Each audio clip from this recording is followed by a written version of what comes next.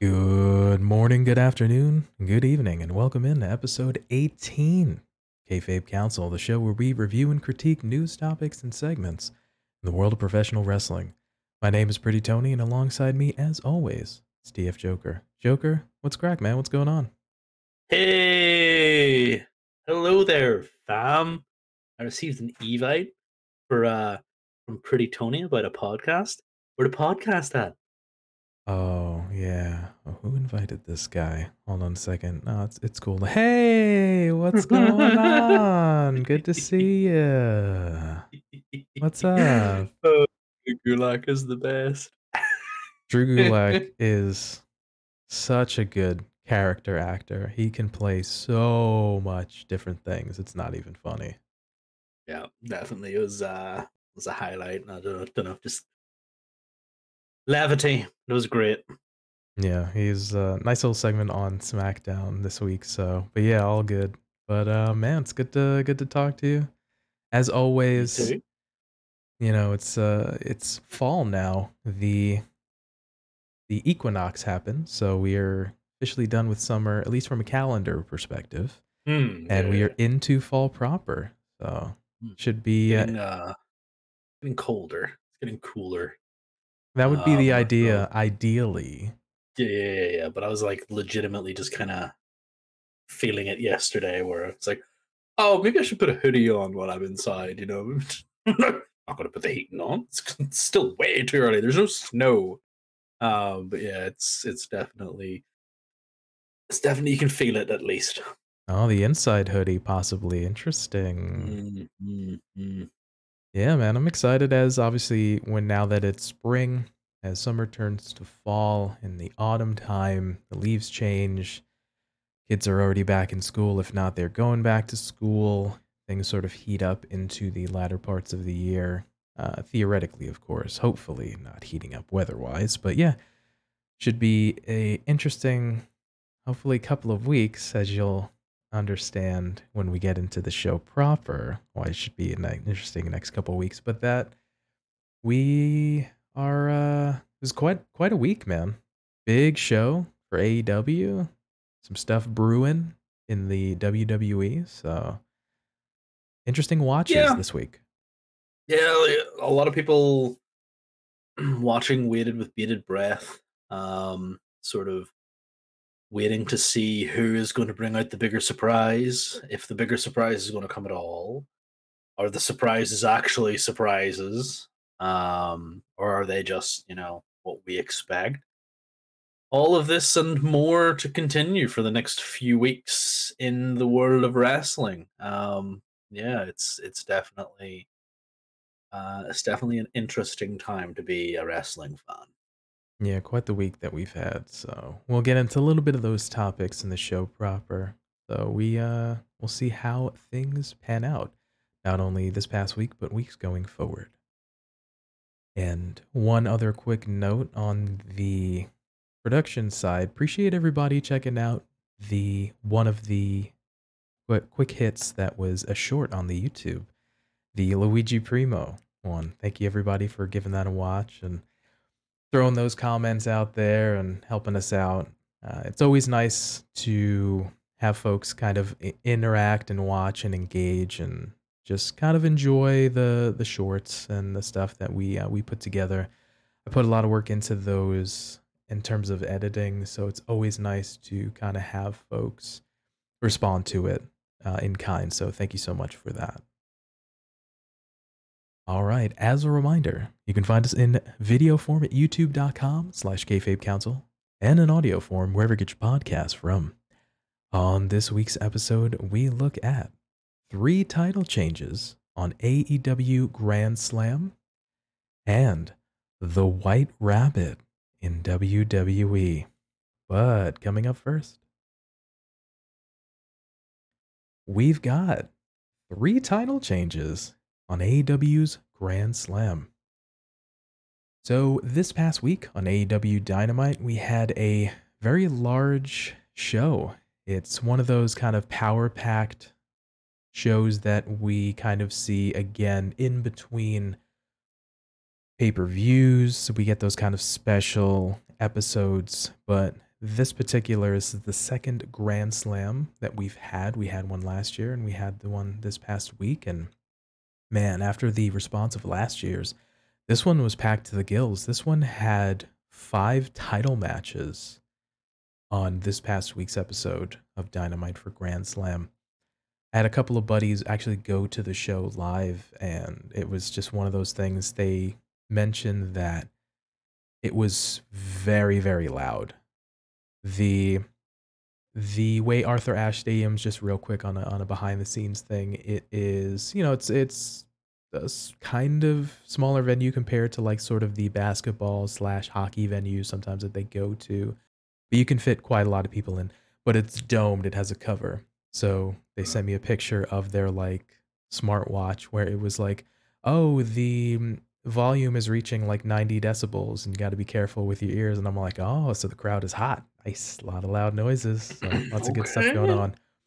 But yeah, it looked really well. I liked the look of the of kind of the staging and kind of the pomp and circumstance. These kind of big shows reminds me very much of the WWFs when they did the Saturday night's main event, like the kind of WCW sort of Clash of the Champions, those in between non pay per view but just big show kind of things. So definitely reminded me of that.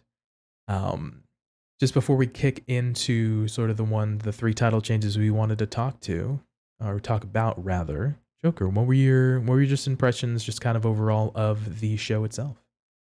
So I'm in a very interesting position where I like the way that AEW runs their shows, but I think that they should evolve with their shows as well. Now the 4, 5 per year pay-per-views, grand, fantastic. Um, but they have all of these specials like dotted in between. And that's where I have the problem because it seemed like in the summer there we had like pay-per-view, then 2 specials, then a normal show, then a pay-per-view, like not within, a short amount of time. I want these specials to feel special, and this one did. Everything seemed to have a bit more pomp and circumstances to it. Um, and it felt like it was supposed to be a special, whereas the other ones just kind of felt meh. They sort of felt like, oh, these have titles, like Fighter Fest and things like that there, and Night of Champions or whatever they Like call them. Quake at the Lake or something. Yeah, yeah, the Quake at the Lake, those things. Like, well, man, it's just another Dynamite show. You're just giving a title.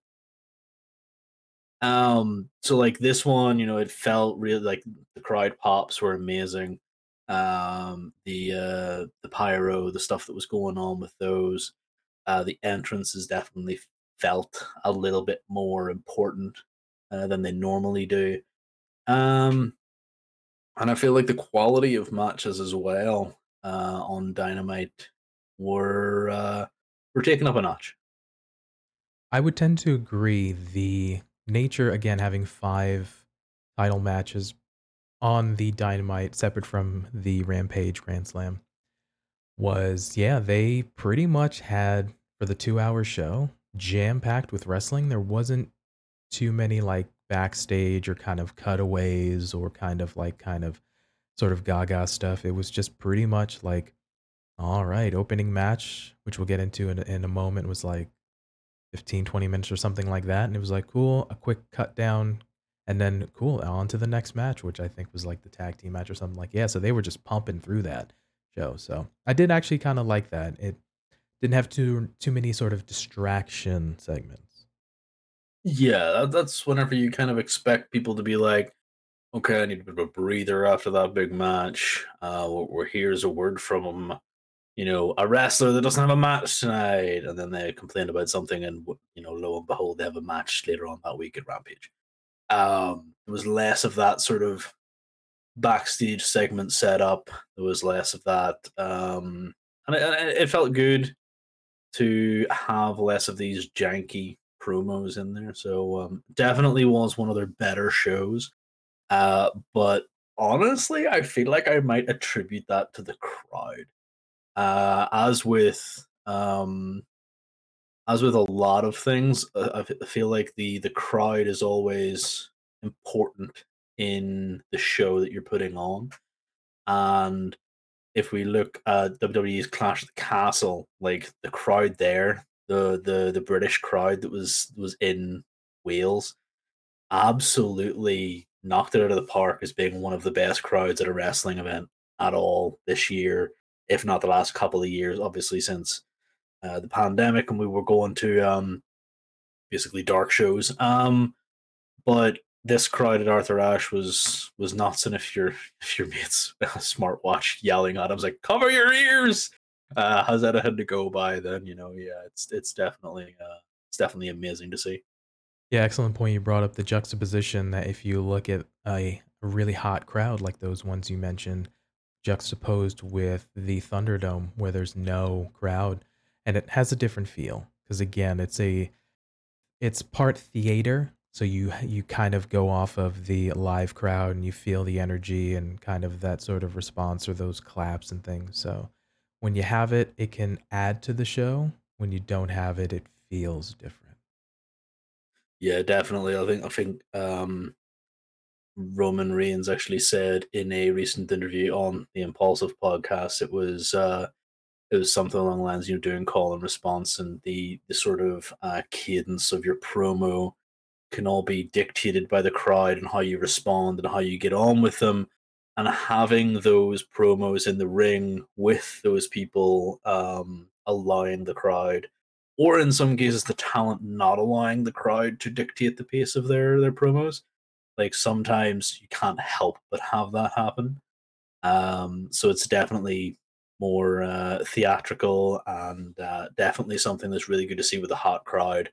Um, that we have more improvisation allowed, I'd say, just because the crowd is so good. Yeah, I would tend to agree. And speaking of just a hot crowd, we have the opening matchup here that started off Dynamite Grand Slam for the Ring of Honor World Heavyweight Championship as we see champion Claudio Castagnoli taking on Chris Jericho. Of course, Chris looking for his eighth, also Ocho, World Championship, and it would looking to be a first time holder of a Ring of Honor title in general. So we see at the beginning of the match that no code of honor is observed as Chris just doesn't want to shake hands with Claudio or really just not really kind of adhere to the code of honor itself. So throughout the match, we see a bit of shenanigans here, kind of. Oh, although I get into the cheating in a second, but yeah, all in all, I thought these guys actually worked well together. We saw lots of back and forth, some uppercuts. The Avalanche Frankensteiner in the corner was phenomenal. But we see towards the end of the match here, Castagnoli chops in the corner, whips across springboard into a code breaker in midair. Claudio recovers, stomps Chris's head in, and follows it with a giant swing, which is absolutely phenomenal. We get a catapult into the corner, big lariat, so close. And Y2J goes for Floyd the Bat. Claudio, like a beast, catches the bat with his hands, that mid swing. And then finish of the match here, we have an uppercut into a reversed power bomb, which we go to a back body drop, and Claudio stumbles a little bit and almost hits the referee Aubrey Edwards, who's in the corner, and he backs up into a low blow from Chris, and of course lines up a Judas effect for the 1, 2, 3, with Chris Jericho winning the Ring of Honor World Heavyweight Championship for the first time, making him an 8-time world champion, or the Ocho. So we'll get off here and let's start it off with this.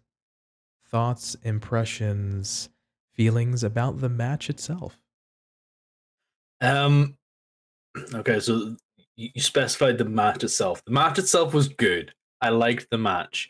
I thought that definitely the Code of Honor not being observed was obviously going to happen. It's Blackpool Combat Club versus JAS.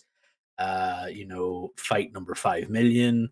It's Claudio Castagnoli versus Chris Jericho, and I I felt like this was one of the ones that probably would have got thrown out for shenanigans, disqualification, and had something else happen, and I didn't feel like it was going to go this way. Um, but the fact that the code of honor wasn't observed, the fact that we had those moments from Claudio, just to show how much of a beast he is, the catching of the bat, it's reminiscent of Bobby Lashley's earlier in the week, just muscling through a stomp from Seth Rollins. He just Seth comes up to stomp on Bobby Lashley's, and Lashley's just like, "What do you think you're doing, kid?" It's the same kind of energy with the strong man Claudio just catching that bat. I love to see it. The giant swing, always a fan favorite, and I feel like that's just that one move that I it's a bit weird, but I never really care too much to see anything in person. But that is like one move that I really want to see in person, just because I feel like the energy would be insane in the stadium, in the arena, wherever it is. Just to see that everybody counting how many swings he gets, it'd just be super super amazing. So I really liked the match. I thought it was good. Didn't go too long, but wasn't quick. A wee bit surprised by the changing of the Ring of Honor champion though. He only had a couple of defenses. Did our Claudio?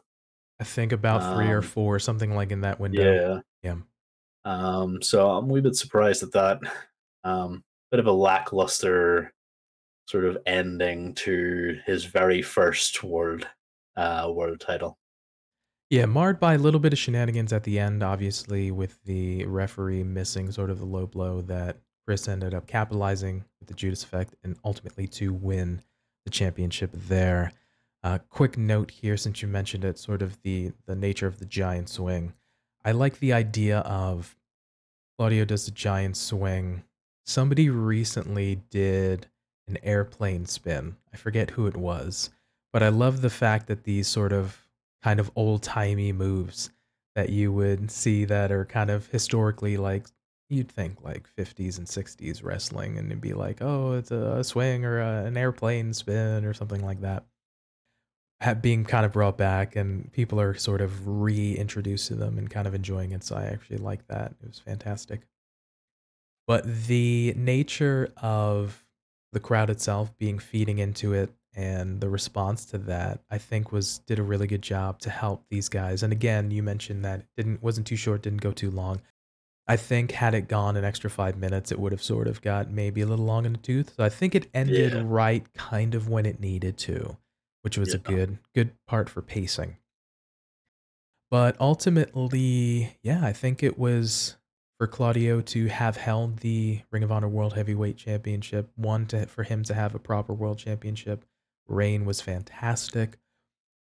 The nature now, as we see post match, where Chris celebrating with the Ring of Honor World Heavyweight Championship, we have the JAS on the ramp itself. Everybody's congratulating, got everybody there. And who's last to come out? Ring of Honor Pure Heavyweight Champion Daniel Garcia comes out a little bit disappointed, ends up giving him sort of a lackluster high five, seemed a little disappointed. We see eventually on Grand Slam in a backstage segment, which was presumably taped during or after Dynamite. Essentially, Alex Marvez is congratulating Chris and the JS, and Daniel just says, "Hey, man, I need to talk to you. I need to say something to you." "Oh, no, no, it's fine. We'll do it during the celebration next week or whatever." So like, So as we see, ultimately now the two Ring of Honor championships go from the Blackpool Combat Club of the Wrestlers to the Sports Entertaining Jericho Appreciation Society. So interesting twist on the feud, or the ongoing feud between the two stables. So interesting storytelling for sure. Yeah, definitely a little intrigue, a little drama going on there between the two parties. I I love Daniel Garcia. I think Daniel Garcia is absolutely bloody amazing, and he hasn't even done any wrestling in a little bit. Like it was just this little promo. He was like the little kid wanted to talk to his dad about something. You know, he was like, "Hey, Chris," like, he had those kind of sad eyes. He's like, you know, I felt really bad for him, and equally, I was just like, "Yo, Garcia, could you just beat the crap out of everybody here?" Because that would make me so happy. It was just, it was a funny little segment, and Chris on Rampage would not stop saying, "I'm the Ocho, I'm the Ocho." So that's his next gimmick. That's his next thing. I'm the Ocho, and everybody was just giving him absolute stick about not being honorable. And now it's just called the Ring Championship, which I loved. I thought Sans that that was, honor. Yeah. yeah, no honor, just the ring is like, okay, cool. Um, I feel like this will not be a long reign for Chris. I don't feel like he will he will really try and do anything with this, but I think the Ocho will sort of lead into the JAS, maybe losing a member shortly in Daniel Garcia. Um, and who knows, maybe Daniel Bryan will be the one to come and take the Ring of Honor World Championship off to sort of get vengeance for Claudio and to put some honor back into Danny Garcia's life.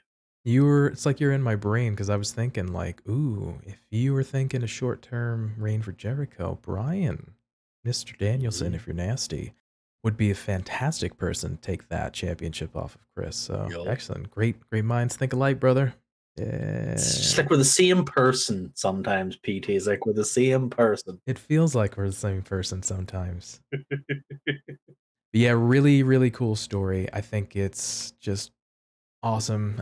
I think it was nice kind of again storytelling beats for the two titles now go from one faction to another. So I can definitely see some things kind of brewing. We'll see how the kind of story beats play out within the JS where the sort of Daniel Garcia piece with Chris Jericho goes. Oh, if I may say, Daniel Garcia, before we move on to the next title match, I think back to our first episode when we discussed the promo when they were setting up sort of eventually what led to the blood and guts, but was Anarchy in the Arena, and they had that promo where essentially which was highlighted with William Regal, the toothbrush in up the bum, and Daniel Garcia had that little piece and kind of had a very short talking segment within that promo. Not to say that he still has some leaps and bounds to go in terms of promo work. No one will refute his wrestling work, but I feel like his presence and his whole package, kind of the way he carries himself, he's feeling a little bit more comfortable again on the mic and type of thing from sort of our episode 1 to now episode 18 where we've seen him. I feel like yeah, it's just he feels a little bit more polished. Even, he's got some ways to go, but yeah, I've definitely seen a sort of change in him. Yeah, he's not an amazing promo. Like I don't think anybody would be, you know, would begrudge me saying like he's not top tier promo. Top tier wrestler, 100%. You know, even there, he's going to get even better, which is scary if you think about it, because that kid can go and he's going to be so good. And there's so many good matches that are coming his way, and I can't wait to see it. Um, like I'm not saying he's a terrible promo by any means. I'm really not saying that. I'm just saying he's not, you know, maybe Ricky Starks levels of promo. If you have the Ricky Starks and the Danny Garcias, like that's a match made in heaven right there. Um, but yeah, the leaps and bounds he's going to come on in the next while. I feel like this little stint with the JAS has done him the world of good for his promo ability. Um, and then we'll see him go in, and he's been doing obviously the sort of betrayal, not the betrayal, but the feeling of betrayal from Chris, his mentor, doing the old cheateroonies for the Ring of Honor. Um, so yeah, it's going to be good to see him sort of grow, develop, get better, and yeah, eventually kick the crap out of Chris Jericho. I feel like that's going to be a match sooner rather than later, and I'm here for it because there's going to be Floyd the Bat, and Danny Garcia is going to stop it. I think Danny being in the JS, being around, sitting under the learning tree, or just being near in association with guys like Chris Jericho, guys like Matt Menard, Daddy Magic, who can, who can Oh, he speak can talk. and talk. Like maybe Danny's picking up a little things here or there. Again, so I just noticed he's feeling a little bit more comfortable than he was previously. As it just, all right, cool, I got my one line. Or is like a line. Okay, cool, awesome. So yeah, he feels a little bit more well-rounded. So yep, but I agree. He's only gonna get better, and it's scary the potential this kid has for sure. It definitely is. All right, going up to our next title change, we had the AEW World Tag Team Championships as we see champions Swerve in Our Glory, Swerve Strickland and Keith Lee take on the Acclaimed. So this was a rematch here from the match at All Out, and first matchup was an absolute banger, which was, hot dang, hot crowd in Chicago for that first matchup. Man, the reaction ultimately when the Acclaim lost, you could feel that night, taking nothing again away from Keith Lee and Swerve Strickland, both phenomenal athletes, but man, that crowd wanted the Acclaimed so bad to win. So we get a entrance for the Acclaimed. Anthony Bowens is a New York kid. Max Caster has come from abouts of Jersey, so sort of hometown, local boys. Great pop for them getting there, and nice kind of back and forth with that. There were periods of Max getting the heat from Keith and Swerve, and then Bowens getting the heat as well. So making a bit of a comeback there, which was really, really nice to see. It wasn't kind of a squash either way. As we see the last moments of the match, Max with a waistlock and a rolling soul butt catches Keith in the corner, but Caster gets a back suplex and still hobbling and heading up to the top rope. Strickland cuts him off with a punch. Electric chair assisted with a Liger bomb, and then Max kicks out crazily to a hot crowd. Shane Strickland gets a 450 sort of a leg drop to the floor. Either way, made it look good, but we saved it. Nobody was hurt ultimately, so that's good. And then finish of the match. Billy Gunn, daddy ass himself. Oh, scissor me, daddy. Gets in Swerve's face, and they jaw at each other, but Lee pulls his partner away into a rolling elbow from Bowens, and the quote-unquote baby faces of the Acclaim do a little heel shenanigans as we see Billy Gunn himself, daddy ass, get a Fameasser on Swerve Strickland, rolls him back in the ring. The arrival from Bowens into the mic drop from Max Caster, and the Acclaimed win the AEW World Tag Team Championship to a raucous ovation. So again, we'll throw it over to you, Joker. Just thoughts on the matchup itself. So whenever we did see this match the first time in Chicago, people in the crowd were booing Swerve in Our Glory, and they were cheering for the Acclaimed. Like the Acclaimed got this enormous head of steam behind them, but they weren't the only people in the world that were like, we want the Acclaimed to win. Everybody loves the Acclaimed. Like I honestly cannot say that enough. Like these guys, again, if we're going off of the sort of progress of Danny Garcia, these guys have come on leaps and bounds. Obviously, there were problems. You can't make an omelet without breaking a few eggs, and we have had some issues with Max Caster before. likes to say some controversial stuff in his raps. He did get suspended for a while.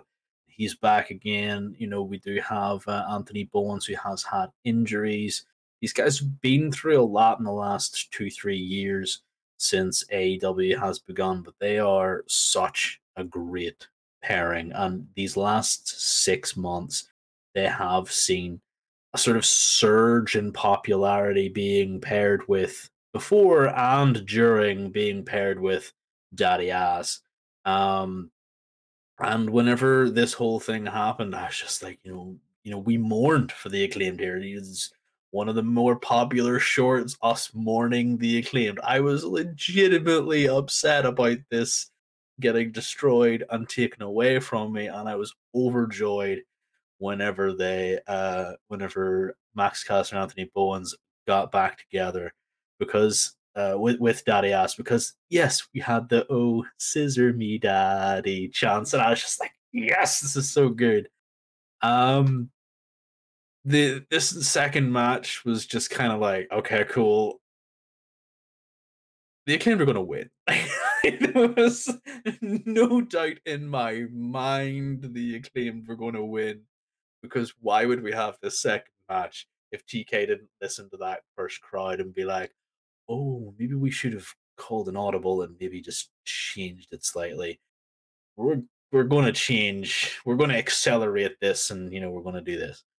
Now this was always the plan, whatever. But this is how I'm dream booking it. But yeah, the match is great. Some big spots, nice bit of storytelling there with Max going down as well.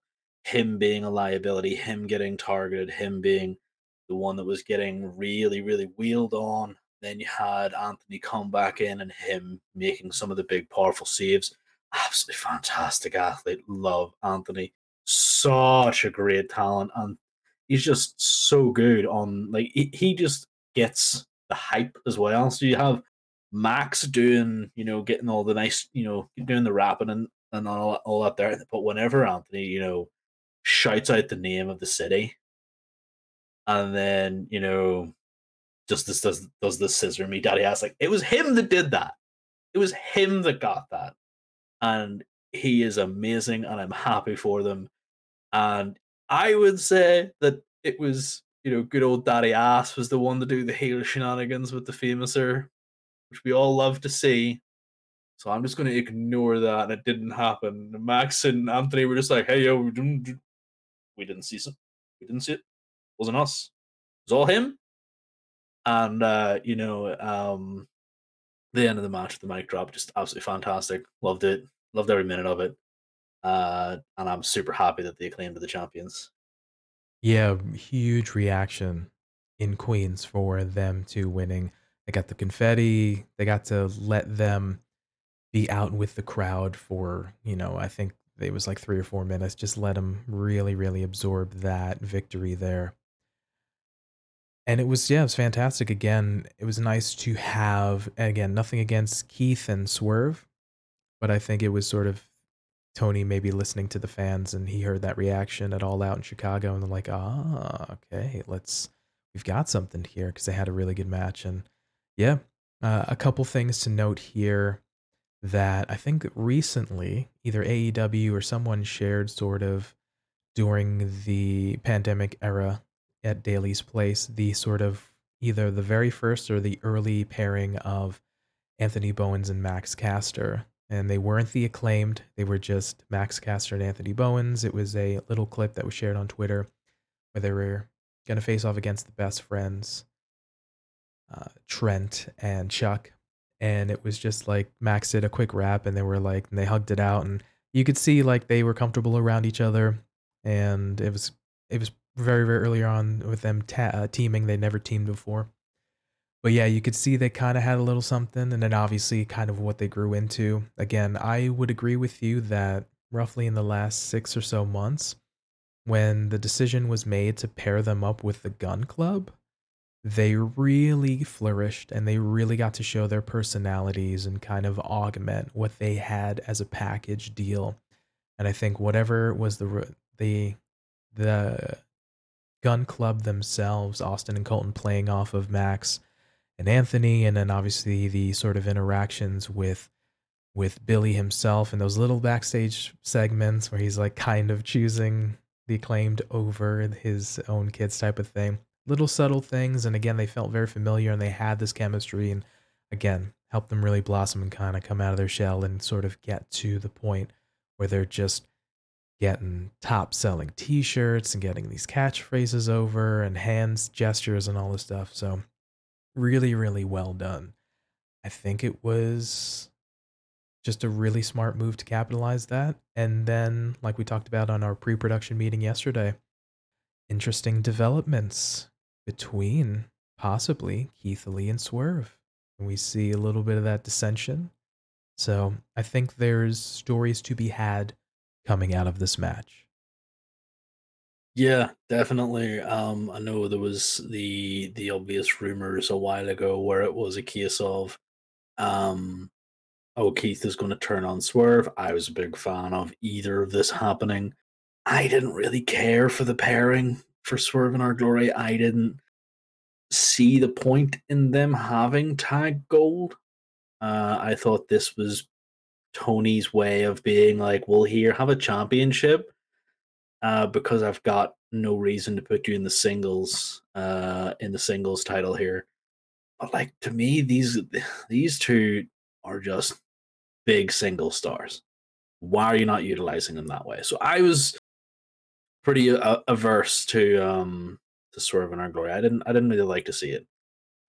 So maybe that was just me being heavily biased. But the fact that we do have this sort of homegrown talent as well, um, in the acclaimed, the pairing as a whole, that has just kind of blossomed, and it defeats the sort of you could put it like the established WWE new boys that came in because Swerve and Keith were from the Fed back in the year or two before. So yeah, love to see it.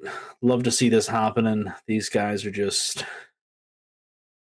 I can't stop being happy for them. Like they're just so good. I love them. I would agree that I think this is actually a really good move for all the parties involved. Like I said, it gives the acclaim sort of that feverish push that the fans were clamoring for. And it also gives an opportunity that now that Swerve Strickland and Keith Lee have had some championship gold and some wins and kind of had some peace, we'll see maybe how they potentially go their separate ways and see how they're able to be handled and flourish kind of in a singles role. So I'm kind of okay with this decision here for everybody involved in the match. Yeah, definitely. I'm hopeful that we get to see Keith Lee take on Lance Archer. That's something I would love to see. I would love to see Keith Lee versus Powerhouse Hobbs at some point. Wardlow. I would love to see Swerve versus Jungle Boy. We saw Jungle Boy versus Ray Phoenix last night on Rampage. Amazing match. I would like to see Swerve versus Jungle Boy. I'd like to see Swerve versus Ray, possibly. Ray Phoenix. Swerve versus Ricky Starks. I'd love to see an awful lot of these. Maybe Darby Allen as well. Um, these sort of type matchups. I feel like all these guys could have some amazing power matches. I feel like the Keith Lee Wardlow match would be amazingly athletic. A Swerve Ray Phoenix match would be super, super, super athletic. So yeah, like let them have their singles runs. Um, let me see more of them as well because putting these two pretty charismatic guys together, um, you sort of diminish them as well. Whereas Anthony and Max sort of elevate each other, uh, it felt to me like Swerve and Keith kind of diminished each other because one took away from the other. And it's not like it was intentional. It just felt like, well, I would like to see a better Swerve promo, or I would like to see a better Keith promo. It just kind of feels like these guys could benefit way more and it's down to TK to be like, okay, okay, let's take you away from the tag division now. Use are single stars, you know. Keith and Swerve are very charismatic individuals on their own. So I kind of picking up what you're throwing down when you're trying to sort of, if you have limited amount of time, say for a promo, you can't maybe get to that sort of precipice or that really kind of pocket trying to sort of give each guy a chance to speak type of thing. So yeah, I can kind of see what you're going with. It may not have been the most ideal pairing, but I think for both parties involved, they made it work. They found some chemistry type of thing, and again, takes nothing away from them individually, but yeah, just two phenomenal talents put together in a tag team, and yeah, and had some success for sure. Yeah. And definitely can't take away from their reign. Their reign was pretty good. They beat some decent teams. Um, but hopefully now we get to see some really good acclaimed matches as well. I'm sure one of their first fights will be against um, Ray Phoenix and Panther. So that'll be fun. I will see where things go for all the parties involved in this matchup. All right, and coming up to the final title change, title victory here, we have John Moxley facing off against excuse me, John Moxley facing off against Bryan Danielson in the finals of the Tournament of Champions for the vacant, not interim, AEW World Heavyweight Championship. So we see William Regal, of course, with Blackpool Combat Club members being on commentary and throws nice little snippets in there and just ends up kind of saying I might be quiet for periods because he doesn't want to sort of choose sides, but then also there's just too much to give away secrets and stuff. So nice little indication there, nice little flavoring from him. But yeah, one of the sort of hard hitting matchups. They just because they're teammates within the same faction, they sort of did not kind of let up or go easy on one another. Lots of forearm shivers, lots of just kind of rough looking hits there. There were some King Kong lariats, there were some chops and things like that. Some of the pieces there, they ended up hitting two. John ended up hitting a couple of Death Rider / double arm DDTs in there with Brian kicked out. Brian ended up hitting a couple of Busaiko knees, which John kicked out. I love the fact that, things like since they trained together, John went for the label lock that he was able to kind of counter and get out of, which was Brian did. They did things like John was able to kind of shift out of the cattle mutilation. We had just kind of all around, just really, really cool stuff. So we ended up getting a curb stomp in there from John, some nice little callbacks. But we have towards the end of the matchup here, test of strength, though we ended up trading elbows in the knuckle locks, monkey flip from Danielson into a wrist clutch stomps. Moxley reverses into the grounded kicks to Brian's head. And of course, American Dragon with kicks, more stomps, holding onto the ropes, into a triangle choke, which is actually very smooth. And Mox posts up his feet, but rolls Danielson through. And we end up getting a label locked in the middle of the ring, hooking the nose. And John pivots and gets his foot on the ropes to a break, which we almost thought was the finish. We end up getting a Death Rider on the ramp on to Brian. And then, of course, comes back inside, and the American Dragon will not stay down. Get a sleeper hold. We try to go for the old Stone Cold Steve Austin, Bret Hart, Survivor Series 96 kind of kickoff of the ropes piece. Ultimately does not go through, but they roll through and ends up getting the sort of sleeper hold / chokehold on Brian from Moxley, and ultimately referee Paul Turner calls for the bell, and we see John Moxley as the first 3-time AEW World Heavyweight Championship via referee stoppage. And then ultimately here we see at the end of the matchup, before we cut to black on TV, William Regal, his lordship, comes into the ring, gets the belt, is about to put it around the waist of John. Bryan gets up and grabs the belt from Regal and ultimately puts the belt around Moxley's waist. They shake hands, and John celebrates again. First three-time AEW World Heavyweight Championship. So, again, Joker, thoughts, impressions of the matchup itself? Yeah, well, we talked about what it was possibly could be last week. I feel like Nostradamus coming with that prediction that it's going to be an amazing match. It was an amazing match. Like there's it didn't really take much for me to come up with that prediction. Yeah, I love the storytelling in this match where it was counter after counter after counter after slap after big slap after big move here, big move there, rest spot, cool, big move, counter, counter, rest spot, counter, counter, big move onto the ramp. Call back with the stomp. I love that. It was really good.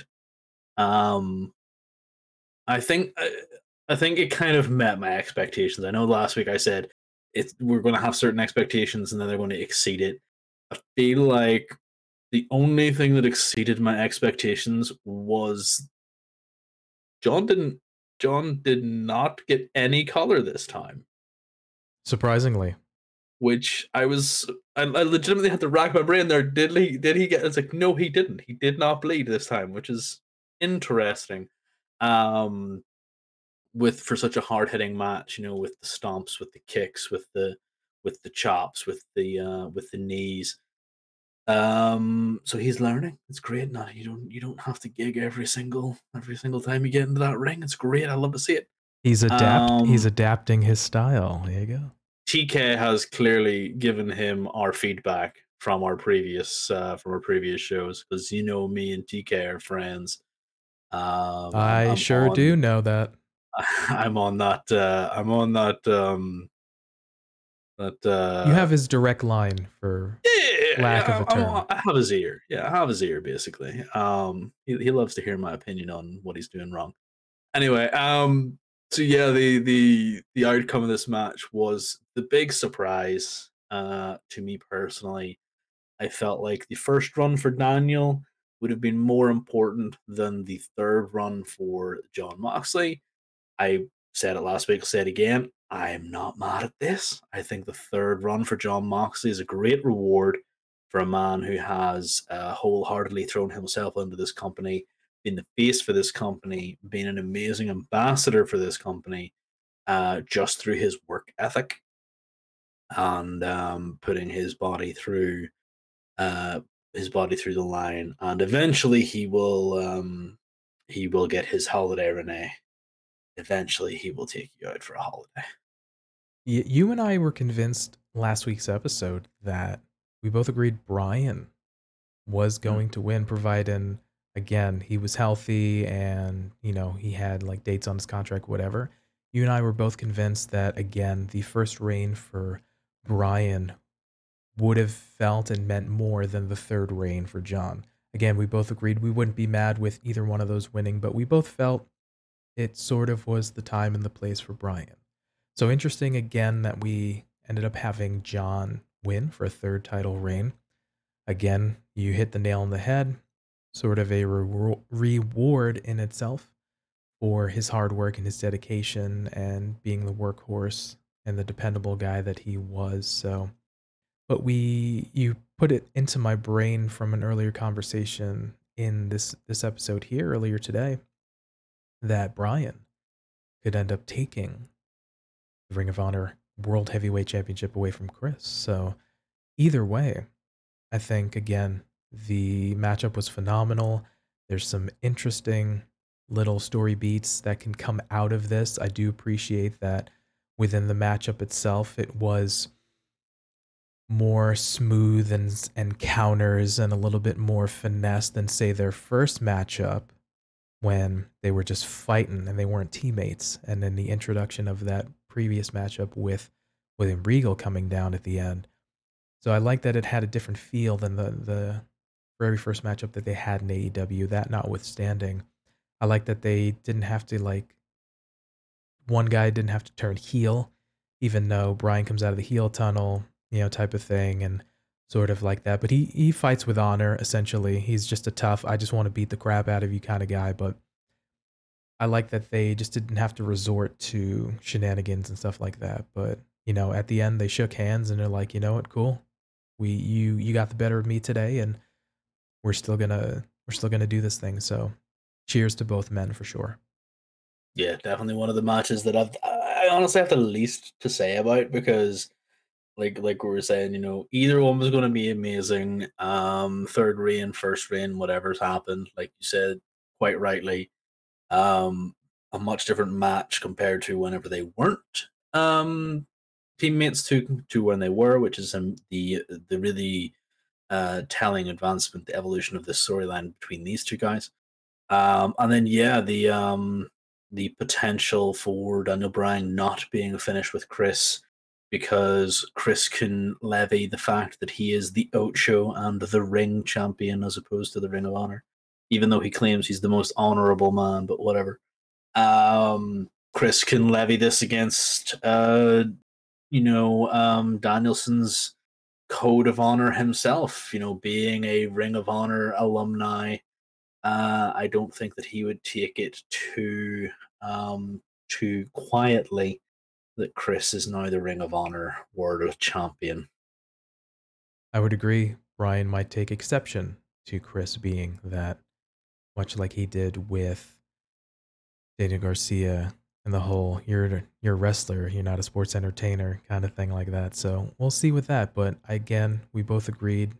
Awesome matchup, and kudos to both men, and congratulations once again to John being the first three-time AEW World Heavyweight Champion.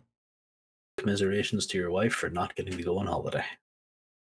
So those were our thoughts on the three title changes at AEW Grand Slam. Let us know your thoughts down below in the comment section on YouTube or on Twitter and Instagram, what you felt about Grand Slam and those title changes.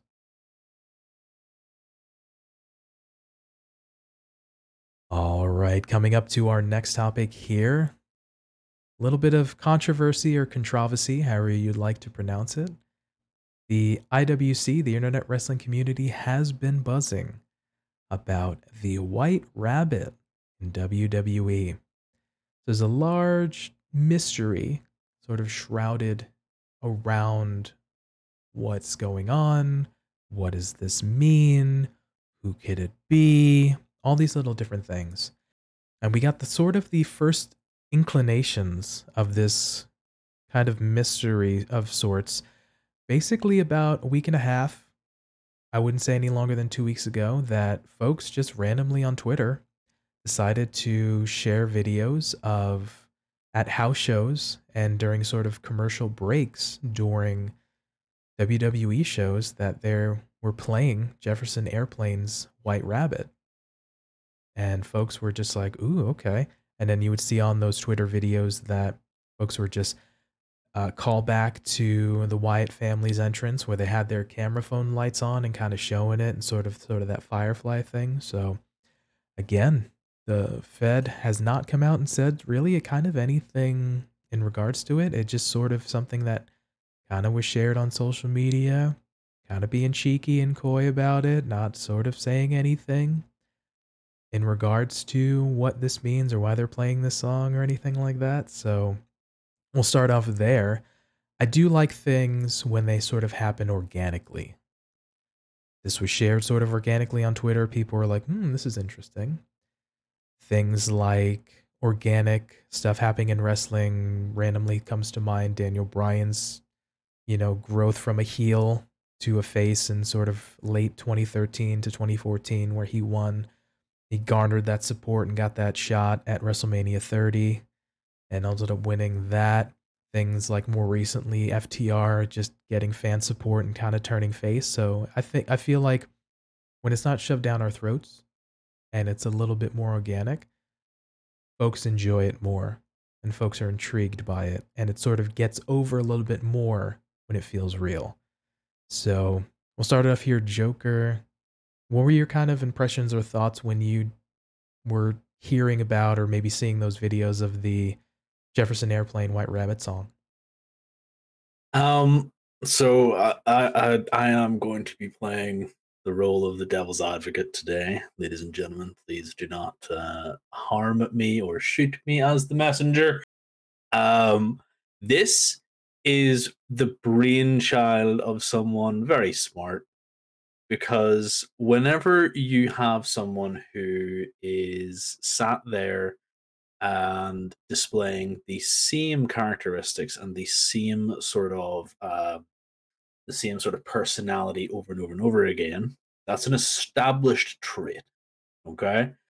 Whenever you then change that established trait, you invite intrigue. Now, this Jefferson Airplane song with the lights and everything, it was something that was out of the ordinary, which is why it got shared. This was intriguing to people. It invited them to then, you know, post that online. This was the first step in the story. Once this was done and everybody was talking about the White Rabbit, is when we started to see the QR codes. And that's when everything started to happen and more went into detail about the White Rabbit. Now, nothing has been said, and it has all been fan speculation. I personally never get my hopes up because to get my hopes up is to be disappointed in the outcome, especially when it comes to WWE. Now, here's where I'm. This is the reason why I'm playing the devil's advocate today because normally I say to PT whenever he comes up with something outlandishly ridiculous, this is not the Vince McMahon era. This is the Triple H era. It's not an established trait anymore. Just you wait. I have some interesting guesses, by the way, that might make you angry. It's not. It might make me angry, but I'm kind of thinking that we're on the same wavelength for one of them. Don't you worry. I legitimately had this while you were talking. I was like, I'm gonna let you do it and then see if I get angry, or giggle anyway. But yeah, the QR codes we saw on Raw that led to the game of Hangman, the QR codes we saw on SmackDown that led to that the next clue, next story beat, as it were. Um, this is a very dangerous game. It is a very dangerous game they're playing because they are allowing people to control their narrative in the sense that the internet wrestling community is a vile and toxic place. So, what will happen will be that there will be outspoken individuals that hate the outcome, regardless what it is, who will be disappointed in the outcome because it won't be what they thought it was going to be, or will be excited because, well, it's just something different. Like, cool, it's a big mystery, but if you're going to keep leading people down this rabbit hole, then Pun it's intended. unintended. Yeah, it's got to come to an end sooner rather than later because you can't let people lead themselves on, build hype around something that you're not going to give them because that is the way you burn down the house of good faith that you've built over these last two months. And I don't think Triple H is as stupid as that, but I have been wrong before. So sorry, I have been incorrect before, not wrong. I like the notion of you touched on speculation as a big horror fan, and I used to write for Fangoria magazine as well. One of the best things you can do in a suspense film, sort of a horror film, is not show the big bad guy, not show the perpetrator, not show the killer, the stalker, what have you. If you shroud them in mystery, if you shroud them in darkness, if you don't come out and show the big bad, right, allows your own mind to run rampant and come up with all these different things. And a lot of time, your own imagination ends up being a lot more scary than the actual thing. when it kind of plays on your own fears and you create what you want to, and then again ends up being more scary than what the actual thing is. That being said, I like that they're not explicitly coming out and sort of announcing it and kind of saying things. You brought up the notion of the QR codes on this past week's episode of Raw. There's a QR code that happened to appear behind Austin Theory that led to a game of Hangman on WWE's website, which there was a question. Basically, it said, who destroyed the Who world, destroyed the world? Yeah. and it was you did. So it's a very, very interesting type of thing. Another very, very subtle, not in your face storytelling QR code on the television during the hit Rose viewing party on SmackDown. Again, very subtle. Led to a game on WWE's website, leading a white rabbit through a maze through a door. And you end up going through the door, you have the word patricide, along with a series of coordinates, which actually leads to the Rogers Place in Edmonton, Alberta, Canada, which is the location of next week's Raw. So you have these little clues, you have these little speculations. Again, it's not in your face. You're letting your mind run rampant, come up with all these ideas and all these speculations.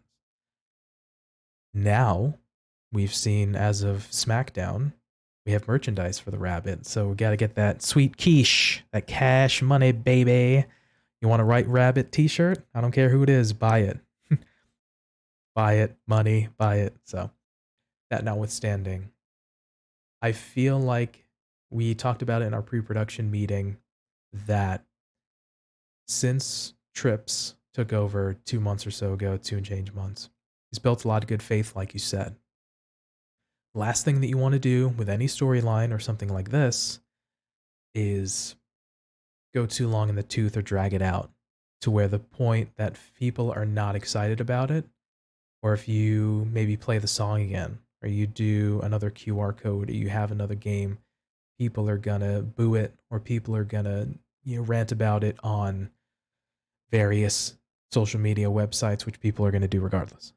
That notwithstanding, the point where I'm going with this is that don't drag it out or don't go too long to where, again, like you said, you burn that good faith that you built up.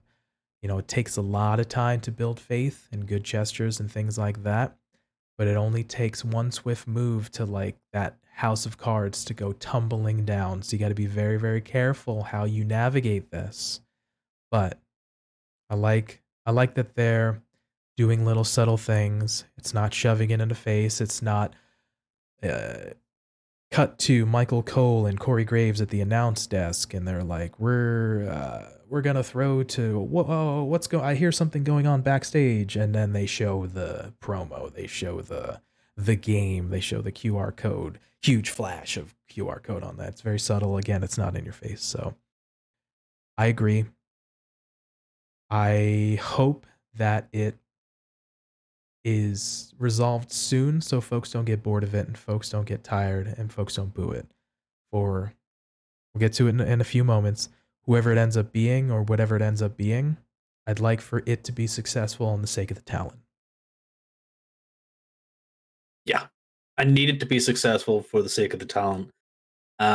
Because they have now put 2 weeks worth of programming um, on the back of this mystery to be solved.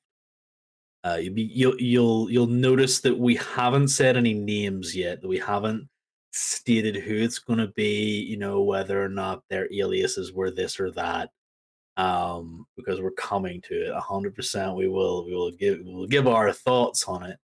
But there are sort of people who we have in mind that may not necessarily be who the internet wrestling community at large might want to see. There are rumors and innuendo, and personally, I feel like mine is pretty obvious. Like mine is who I want it to be, and that is kind of neither here nor there. I feel like it's definitely easy to place the expectation on an established or pre-established expected talent than to burden a new talent with this incoming sort of possible vitriol. Because if it's expected of one person, then grand, they can honestly be that person to bear the brunt of this media circus that they're essentially starting to run. But if it's somebody else, they may be fully unprepared with what's about to come. Like they may get lambasted from every side and be like, "Well, it was just some sort of promo. Like, what are you so angry about? I thought it was obvious. This blah blah blah blah blah." So it is definitely something that they need to be super careful about with regards to who this end talent is and how much they may not realize they are leading them, possibly leading a lamb to slaughter. That's a really good point that you made me think about now that if it's, we'll get to in a few moments, but if it's who everyone thinks it is, I think it'll work and it's a nice little pop and preside. But then if it's not who people want, I'll position it this way, you are not setting that person up for success. They are going to be on the back foot from the get go. And that's going to be sort of tough to sort of overcome that. So that's a really good point. Like I mentioned before, I want it to be successful for the talent's end, but it has to be presented and executed in a way where they can be successful and not set up for failure. So that's a really, really great point and excellent there. So with that being said, I think let's get into who we may or may not think it is. I'll throw Okay. to No, uh no, we'll throw it to me first this time. We'll throw it to yeah. you Ooh, first okay, because you excellent. you said that you have some ideas, and I want to see if you were truly in my head for Sounds once. good. So we'll get the elephant in the room here. A lot of folks, the consensus is with all the I love the number 23 movie thing where they're just like they're they're connecting all these theories and they're kind of like, oh, 1 plus 1 is 2, and then there was 3 members in this group, and then oh, it's 23. Oh my god, that's what it is. So that notwithstanding, everybody believes to their gills that it's going to be Bray Wyatt. We'll get that off of Jump Street. I feel like it could be. I feel like it could be a very obvious choice. To that point, to that end, if it's not, people are going to be very disappointed. And I think to that very statement that you made just previously, it can be tough for somebody to overcome that and have sort of an association with that gimmick if it may not be him. Now, we think about what have we known? We known about rabbits, we known about Jefferson Airplane type of thing. We're alluding to different sort of things, sort of in a pocket realm. We have the notion of the White Rabbit, which was previously a character or notion used by Karrion Kross, formerly Killer Kross, in Lucha Underground. Could he be associated with this? Could he be sort of the White Rabbit? Possibly. It could be something like that. I feel like they're developing a story with him and Drew McIntyre for a feud, so it would be sort of counterproductive that they started a storyline with him that kind of, so, could it be? Maybe. Could it not be? That's also true. So I'm just going to jump into my, let's just go wacky, or the chaos theory, I want the world to burn picks. So Okay, here we go. here we go. I'm excited. Now, White Rabbit, who do I want it to be? I'll just go right out, come out and say it. You ready? I want it Hmm. to be the bunny from the from the Rosebud, okay? I want it to be that because it fits the bunny, right? We saw a little bit of Adam Rose's bunny before that program ended, right? They were seeing he was getting matches. He was kind of getting himself over. He was overshadowing Adam Rose. There was a little bit of sort of a sinister feel to the quote unquote character that at times was played by the Darewolf himself. Why is his name Justin Gabriel. Justin Gabriel? Thank you so much. Who is at times played by Justin Gabriel. So for the chaos theory, for the not for the lulls, maybe for the memes, give me the rabbit from the Rosebuds, Adam Rose's thing. Yeah. Who else could it be? All right, who recently just left a company? Who was banging on about they'd go to war for Triple H? Who can make a big impact, pun intended? Robert Fish. Just showed up Mm. last night or the other night or so on Impact's pay per view. Impact show, delete as appropriate. Interesting to note. Now, for the lulls, who do I want it to be? Because it would be fantastic and people would get super bent out of shape. Veer Mahan, baby. Let's freaking go. Oh, The Veer Mahan return. But oh goodness. Oh good grief. all that aside, who do we really feel besides those kind of I would love just to people get super upset and bent out of shape. Who are people thinking and who is the most likely probability? You know, if it is indeed Bray Wyatt, I'm okay with it. So, because I feel like if it is him, I know he had sort of a little bit. We heard rumblings of a rocky relationship or a rocky situation under VKM type of thing, and there were times, sometimes they got along, and sometimes they did not get along at all. And Bray was mentioning that he felt stifled, but that notwithstanding, if it ends up being Bray, again, I want the talent to be successful. I want them to feel empowered. I want them to feel creative. And Trips has, by many accounts, has said, "Hey, like if you have ideas, help feed them to me.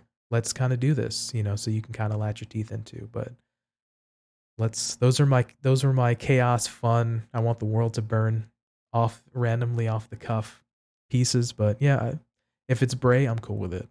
So, That's fair. That's fair. Mr. Doctor Joker Esquire, what are you thinking? What do you got, brother man?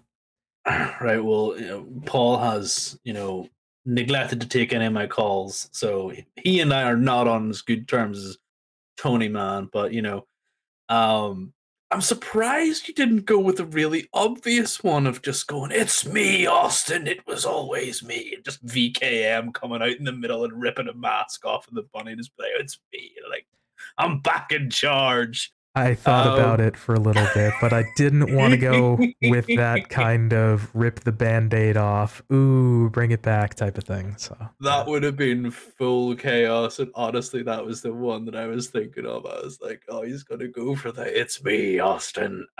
It was in my brain, but I didn't go with that super obvious one. So I That is the wanted super I super wanted a obvious one. couple of fun picks. So Yeah, I feel like that one would be absolutely hilarious whenever you see the stock prices take a huge dump after that happens.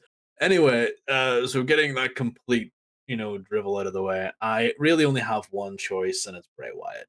Um, all the others, all the others are cool. They're nice. Anybody else, and I feel like I've made my point for why it should be Bray Wyatt. Um, if it is anybody but him, I do not feel like the talent, regardless of who it is, can handle it. People are still giving Killer Carrion White Rabbit Cross absolute ish for being completely destroyed by Adam Cole and Johnny Gargano for promos that went on in NXT. Like, okay, boys and girls, but everybody else, like Rocky Maivia, happened. You know what I mean? Drew McIntyre invented his finisher because his pants were too tight. Like, there's embarrassing stuff out there for an awful lot of wrestlers. Please give over. Just because you think someone's not over, Killer Cross, like Carrion Cross, this man is an absolute machine, and he is going to do great things in this company. But if all you want to do is sit and think about someone because of one or two promos, like, got something to tell you, boys and girls. The company's still going to push him regardless because he's worth. the push. That's just what's going to happen. Um, and it's the same with Veer Mahan. Like Veer Mahan, I think has shown some personality on his Twitter account more so than he's gotten to show. I would love to see him come back and do big things. And a mid card, upper mid card talent. Like not he's to me, he's not super over to the point where he deserves to be in that top tier. But I still feel like he's a solid hand to have. Hopefully they do bring him in if Hunter is a fan. But that's down to him. That's down to whatever he wants to do.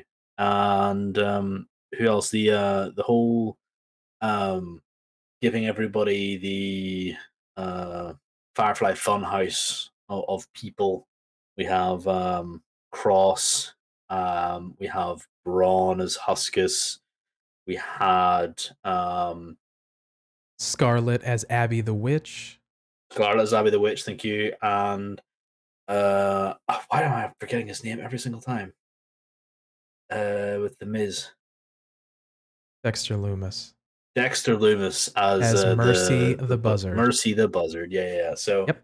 um this sort of Firefly of reality funhouse kind of thing going on.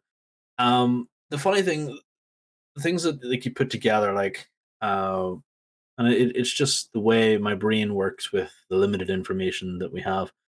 Um, Obviously, who destroyed the world, right? Who did destroy the world? Who led to someone's world ending?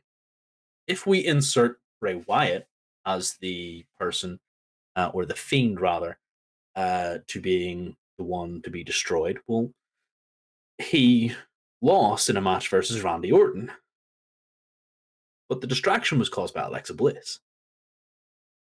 The Tap lights went off. The lights went off in an Alexa Bliss Bailey match. taps the temple. Yes. Yes. So there's a wee link there that makes me kind of go, okay, cool. She didn't. He wasn't, you know, exactly her father, but he was a father figure to the character. Patricide. He burned. The previous word to the patricide was actually coal. What happens whenever things decompose for a long enough period of time? Well, they fossilize and they turn to coal. Like, there's these little things that you can kind of make giant leaps and stretches to. And there are things like the coordinates. As soon as you see the coordinates, I don't know about you, but I didn't even need to look up the coordinates. I knew that that was going to be the location of the next place because I feel like somebody somewhere has done that before. Like whether or not it's been in a story I've watched somewhere before, or read, or seen, or heard. Like they've used the location of the next show. So in terms of the stuff we said before, Bray, Husky Harris Wyatt, he is just one of these guys that you can put into that scene of have the spotlight on him and he will make it shine even brighter because he is the kind of guy who is intelligent enough to be running some sort of program like this to make everybody think and to make it all cryptic enough where we're not exactly pinning him, but and the fact is, like, he has possibly been in talks. Nothing's confirmed. And if he pops out and we see a third Bray Wyatt character, we have the Swamp Man Bray Wyatt, we have the strange Saturday morning cartoon show Bray Wyatt, which by the way is my favorite, with the alter ego of the Fiend. And then you have a third character like come out of the mind of Bray Wyatt, and hopefully there's an evolution to that. Like the man is a storytelling genius, and I really need him to be given reins enough to tell his stories. Yeah. A lot of things going on. Again, we both kind of going with the internets and the kind of fans' favorite of who this is going to be, but I'm okay if it's something completely different. But again, I just want it to be successful for the talent and see where it kind of goes. But those were our picks and our thoughts on the White Rabbit in WWE. So let us also know your thoughts and your guesses down in the comments below on YouTube or on Twitter and Instagram. Let us know what you think about the White Rabbit in WWE. And are they stranger than anything we have said? 100% let us know. All right, moving on to quick hits. For some of the newer listeners here, quick hits are little segments or little things that happen throughout the week in wrestling that we may not have got a chance to cover full fledged in the stories proper, the topics in the main show, but we wanted to share little pieces that we enjoyed or sort of pop the boys segments that we just want to highlight here. So I'll start us off here. I do have one from this week, and it comes from Friday Night SmackDown. And it was during the opening segment with the Bloodline, their town hall meeting in the ring. And I'm specifically focusing on Jey Uso. We see Roman Reigns telling Sami Zayn, take that Bloodline shirt off. You can hear Jey in the background screaming at Sami, take the shirt off, as he paces back and forth. As soon as Roman has to say, all he has to do is say Jey, Jey runs in and rips that shirt right off of Sami. You see Sami take a step back, doe-eyed, not realizing what's going on, very confused. And Roman exclaims, you ain't ever gonna wear a Bloodline shirt ever again. And we cut back to Sami, and he looks absolutely dejected. We see Jey continuing to pace back and forth in the ring, smiling, getting all worked up as he's getting what he wants. But then Roman says, you ain't gonna wear it again, because I got you a new one. Roman tosses Sami a shirt that reads SZ Honorary Oos. And we see Jey, as Sami catches the shirt, Jey just, all the life drains from Jey's face. And then Sami puts the shirt on, and we see Jey lean on the ropes, looking away from Sami's direction, shaking his head with a stunned look on his face. And then Sami celebrates, giving all the high fives and the handshake with with Jimmy. See him hug Solo, gets right in Jey's face like, ah, and then ultimately hugs Roman. But I gotta say, at the end of the day, kudos to Jey, and very huge props to Jey right there for selling this and kind of playing up that piece. And it's a very small detail, but it plays on so many layers between the relationship between Jey and Sami, and then Sami with the entire bloodline as a whole and everything. But so very, very small, but fantastic storytelling right there. I feel like I have to report a robbery because that legitimately that was stolen from me. I love that segment too. That segment was so good. I loved it. I cannot believe yet again. Obviously, we've had parts of the wrestling that we've both really super enjoyed, and yes, this was definitely top tier storytelling. I am in love even more with the bloodline. Roman's selling of this was amazing. Sami's selling of this, like we were talking of before we started, if you could do the little lip quiver, that would have sent me down, straight down. I'd have been like, Sami, no. But it was so fantastic whenever Jay just kind of was like, he was just so hype. He was like, yes, we're getting rid of him. What? You- Wait, what? I thought we were getting.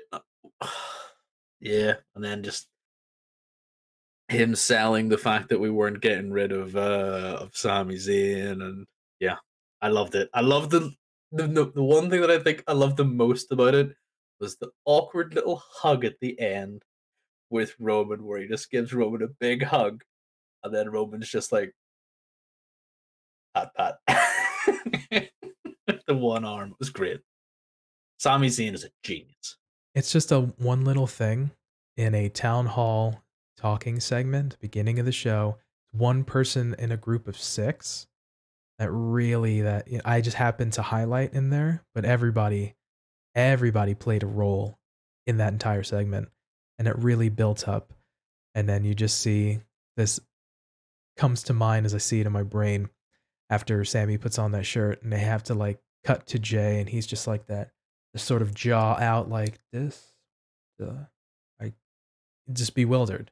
That little Mhm. reaction by him, I think, sold it for me, and it just did a really kind of bang up job. And again, layers to this story, man, so good. It was all around an amazing segment, but yeah, kudos to Jay for sure. Yeah, it's definitely going to make the eventual fallout and fall apart of the bloodline so much more amazing. And he, the whole reason for them falling apart is now right there as the honorary Uce, because he is 100% the reason that this thing falls off the tracks. So that was my quick hit. That was the piece I wanted to highlight that I really enjoyed. I thought it was just a phenomenal piece. So that was for me. Joker, do you have a quick hit for this week? I do have a quick hit this week. I do for once, and it's rather short. It's not anything like it's not a big deal. It's something small from small, a little small segment on the Dynamite show. Actually, straight after the women's fatal four way when Saraya decided to make her appearance on AEW. You what now? Legitimately kind of looking at the thing going, it's like, all right, all this music starts to hit. I'm like, I recognize that song, Fallen in Reverse, zombified. Like it was a really good tune. I really do like the song. I was like, it's Fallen in Reverse. This is Soraya in it. And then it was Soraya, and I was just like, what? And you just heard the crowd, like we were talking earlier on in the day. The crowd, just the pop for this was immense. It gave me goosebumps. I am not now, nor have I ever been like a huge Paige fan, like or a Soraya fan. Um, I'm not like I don't detract from her. I think she's wonderful. It's a real shame what happened to the end of her career. For sure. But like the people have not forgotten her, and that was worth so much, especially to her and all of the to all of her tweets afterwards, and everybody there. Like they just loved seeing her, and the fact that she was there and she got in the ring and it's insinuated that she's having an in-ring talent she's there as an in-ring talent. um this is an amazing get for TK. He kept this one quiet in our weekly phone calls, but it's definitely something that I'm going to complain about whenever we talk next, and congratulate him for getting an absolutely amazing talent inside or outside of the ring. It's incredible to the fact that formerly known as Paige, Soraya was essentially off TV for the last like the guts of 3 years, 3 years plus. And for her to get that reaction, as a performer, as an entertainer, as somebody who does things for an audience, when you are away for a little while and you're always nervous about are people going to remember me? And that happens a lot in wrestling, and you're able to get that response. People cared and people reacted and people were happy to see you. That's a thing you want. And that was really, really phenomenal to see. The commentators, Taz and Excalibur specifically, were putting her over, talking about she can go, she's such a really great worker. So it was really awesome to again for them to make her a big deal, to put her over, to just have that sort of emotion piece. I think there was a video shared on Twitter of Soraya herself reacting to her debut. She was getting choked up and she was in tears and she was just so excited and ecstatic that people cared and people were excited. Again, harkening back to my first point. So it's really great to see, you know, hopefully she's healthy. The people are speculating that because she had the Soraya's All Elite announcement on Twitter, if you go to the AEW website, there is her listed on the roster. There is speculation because she has a quote unquote win-loss draw record under her picture that she may be wrestling. We don't know what the status is at the moment, whether she will be an in-ring competitor, whether she'll be sort of a non-combatant, like a potentially Stokely Hathaway or William Regal. Potentially, we don't know. But either way, I hope she's healthy enough to be able to perform and enjoy her life. And if she's cleared to wrestle, that'd be fantastic. So kudos to her. Really, really great to just again to see somebody have a return and keep doing what they enjoy. Yeah. And to your last point there, Stokely Hathaway, William Regal, and Mark Henry all have win loss records of 0-0 on the All Elite website. So it's not set in stone that just because she has one of these things that she's an in ring combatant. That's where everything's murky, and the fact that it's been communicated that she wasn't actually cleared to do anything, which is why she didn't touch anybody in the ring. Which is why she didn't do any spots, she didn't do a run in or anything like that there, so she wasn't actually cleared. That is the latest unconfirmed news. So once we get confirmation, once we see her in the ring, is when I'll believe that she's back. But the fact that she got an amazing pop gave me goosebumps. And that was for somebody who I myself profess not fan, not like super fanatical about. Like so, yeah, it's gonna be nice. Congratulations to her on an epic return. 100% agreed. Happy for Soraya to be able again back in the business that she loved and have an opportunity with this new company and see how she can interact and help elevate the women's division of AEW. Which is something we have been spiting about for a long time. Check out previous episodes. All right, so those were our quick hits for this week. Definitely let us know down in the comment section below what your folks' quick hits are in the YouTube comments or on Twitter or Instagram. Feel free, let us know what you enjoyed from this week in wrestling. All right, so that about wraps it up for us. Joker man, how was it for you? This was good. We had some laughs, we had some fun, shared some Yeah. things. How was Thank you very much for that evite to the podcast, man. That was very nice of you. I appreciated it. when I was sending You out know, the invitations, when I was thinking who can we have on the show, I was thinking the first person in my mind, Dr. yeah, Mr. Sir Joker Esquire, the TF, yeah, was I high on my appreciate that, list. bud. Of I course, appreciate that. 100%. Definitely made me feel all warm and fuzzy inside when I got that evite. So you know, I'm glad I'm glad I'm here today. Hopefully, I can come back for the next one too. Yeah, it was really good, really fun. A lot of fun stuff happened in the world of wrestling this week.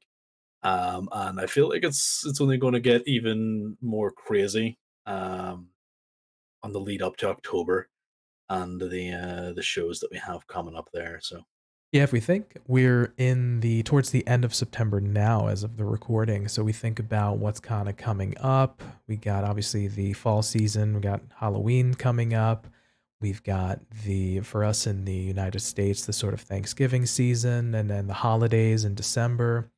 In wrestling, we've got another pay-per-view for AEW, the Full Gear in the November time.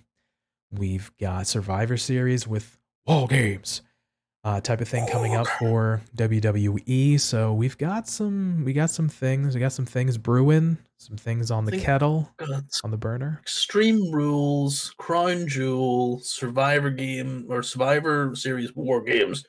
Yeah, like there's a couple of big things with WWE, and then you say Full Gear is the next one. Yeah, I believe it's in Um, the November time for AEW. yeah, Yeah, like so and that's another big 20 match pay per view right there. yeah, Like if that thing is not 20 matches, my name's not TK's best mate. So yeah. I think it's only going to be 19 or 21 matches on the Full Gear card. yeah, So yeah, yeah, so we might be a little disappointed, but I'm sure we'll get some of the talent on there. So it'll be six and a yeah. I half mean, hours. Yeah. 3.5 hour pre-show and then five maybe five and a sounds half about right. almost 6 hour main show for sure. All So of the Ring of Honor titles are going to be defended. Maybe an Impact title might come in there. yeah. All of the AEWs except the AEW Women's title that's not going to be on there apparently. Well, I'll Um, let you talk to your insider, your the money man himself, Tony Yeah, I'll Money, get on to it. the sugar man, let us know if you find out any sweet juicy gossip or insider Yeah, tips if from there's him. anything like I think you need to know, then I'll let you know. But I'm pretty sure we've got the handle on things. It's good. Fair enough. But yeah, so thank you, thanks just for the great talks today, and just yeah, it's been fun, man. As always, it's a pleasure. And for the folks listening, thank you for sticking with us on the end here. Thank you again, really, as a reiteration for all the folks checking us out on the YouTubes, for all the views. Again, we got a nice little surge with the Luigi Primo short that we highlighted, and again, it we put a lot of work into the show. I put a lot of work into the editing.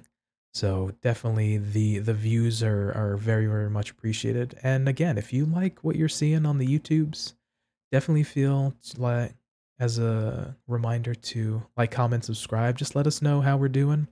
Let us know that you're enjoying the content. And then on the various audio platforms, feel free to comment or definitely let us know by following us. And if you're liking what we got, just give us a heads up and definitely for sure let us know. And even if you're not liking what we're putting out, you could always just contact us at the Twitter handles below, and tell us why we're doing a bad job. Yeah, Preferably telling us why we're doing a good job, but you can find us on Kayfabe Council pretty much on any major platform for sure. But thank you again for all the support, and again, if you have some ideas, let us know on the platforms themselves how we're doing. We appreciate it, all the support, and definitely we want to get your insight to let us know how we can improve and get better. So with that, for TF Joker, remember to personalize your Evite to my next party. and for me, Pretty Tony, we thank you for your time, letting us be a part of your day. And remember, be good to yourself, be good to each other, and we will catch you next time. Peace.